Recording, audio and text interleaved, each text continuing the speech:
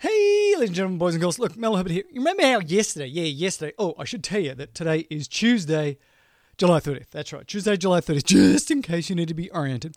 Now, yesterday I was ranting about my supercharger issues. So I went on another trip, supercharger problem, really slow, driving me crazy, talking about how this is the moat, you can't break the moat, this has got to work properly. Well, I got a number of emails from people, and I learned some things.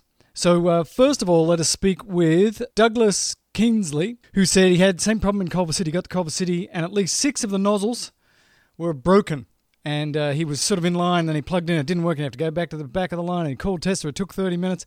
So same kind of a cluster. He did say he went on a Seattle to LAX round trip fairly recently and had no problem, got between 39 and 145 kilowatts at the various places that he stopped along the way. So maybe yesterday was just sort of a general cluster for everybody.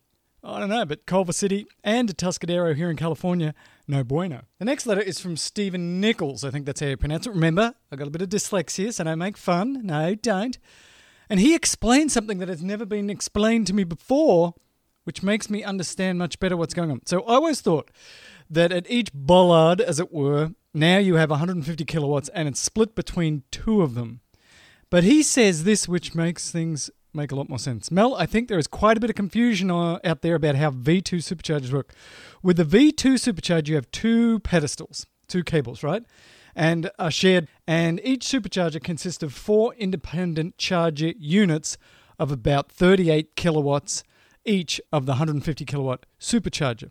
The way the sharing works is that the first car to plug in gets assigned all 4 charges, and thus the full possible charge rate until a second car plugs in. When a second car plugs in, the second car will get at least 1 charger unit, which is 38 kilowatts capable, assigned to it, while the first car will have priority on 3 charger units, approximately 112 kilowatts.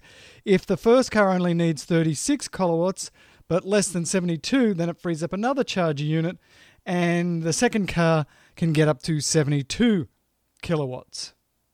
Is this making sense? When the needs of the first car drop to 36 kilowatts, it drops 1 charge unit, and the second car gets 3 charger units for 112. So you're not sharing just 150 and dividing it into, 75 or whatever. You're actually sharing 38 units of these 4 things, and depending on what you need, you'll get 1, 2, 3, or 4 of them, depending on the situation. That makes a huge amount of sense, okay?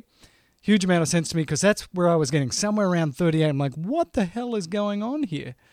And so that's why you don't want to plug into somebody who's if you're on 1A, you don't want somebody to plug in 1B, because then you have to do this special type of sharing, and you don't want to do that. And then he followed up with another email, and I thought this was true, but he has confirmed, and Stephen sounds like a very smart person.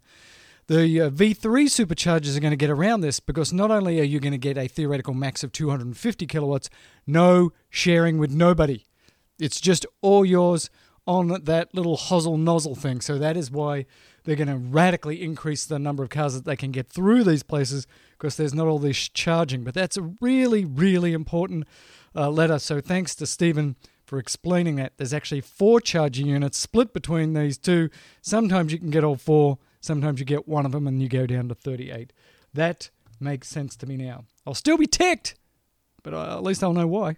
Jim Long, friend of the show, had a very similar email and a couple of videos showing him supercharging in Fremont, where he gets just ridiculous speed. So it's pretty cool. And then he also says about the Big Show. This is Jim Long. In the Big Show, we were talking about how Tesla didn't pay somebody there in Utah, and they put sort of bags over the supercharger. And he said actually the story got updated by Electric afterwards to say it was much more complicated than that. There was some sort of episode with the son of the person who owned that supercharger area. And so maybe what was happening is that somebody was sort of taking the cash and not handing it over. It was complicated. It's not clear. And the story was then taken down by Electric. So maybe it was a little bit more complicated than just the fact that a multi-billion-dollar company wasn't paying the bill. It was more complex than that. We'll try and find out the real story. I got another letter here. This one's from James Mott. Now, James is from England, who years ago set up a thing for Alexa and Google Home where you could do some stuff with your Tesla. It was pretty cool. Well, he's had this other idea. Wouldn't it be cool, like if you're, plugging in at the supercharger station and you'd kind of like to chat to some people there about their Teslas, but you don't want to be like weird person that comes up and starts knocking on people's windows. Hey, buddy, how you doing? Well, he's created a website called TeslaCheckIn.in. TeslaCheckIn.in. So what you can do on this is go onto that website and put in your information and find out if there are people around you that want to chat about the Teslas when they plug into the supercharger. So you can do this on the browser of your car or you can do it on your phone, but obviously what it's doing here is sharing your location. So, James, probably people are going to be a bit anxious about that, but the basic concept is good, and the basic concept is if you want to share your information and your location with other Tesla users, you can do that so that you can say, oh, there's Joe, he's got a new Model 3 and he wants to chat about it, and he's here at the supercharger. Joe, where are you? There you are, let's have a chat. I like that idea, so if you want to go check it out, again, it's TeslaCheck.in, TeslaCheck.in. Really interesting concept. Now, it does say in this email that it's completely anonymous, and you get to choose if you put in your name and your number plate, but otherwise it's anonymous. So, again, go check that out. On the big show, on the large show, on the grand show, we talked about this big autonomous machine that picked out weeds and about how bad Roundup is because it sort of kills lots of bees and other stuff.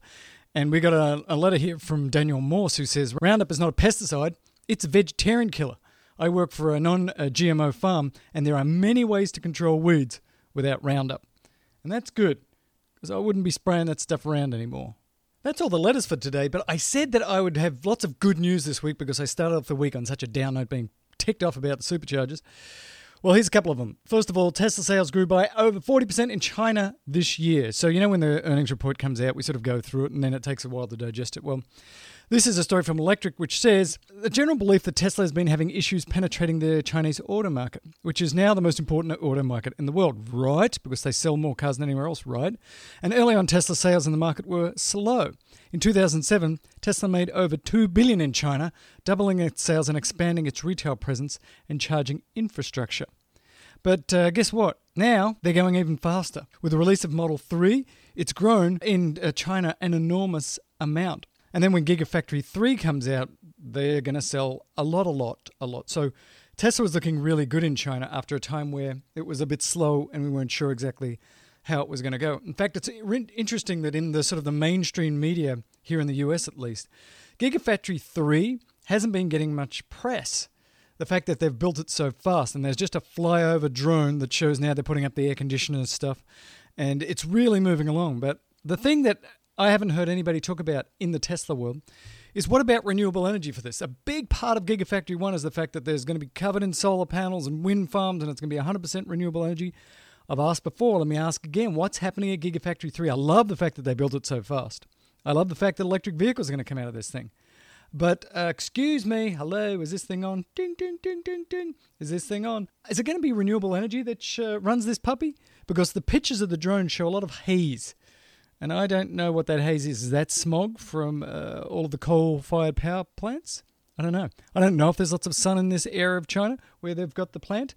I don't know, but I want to see it building things with renewable energy. That's what I want to see. You know how I said I was done with letters? I lied.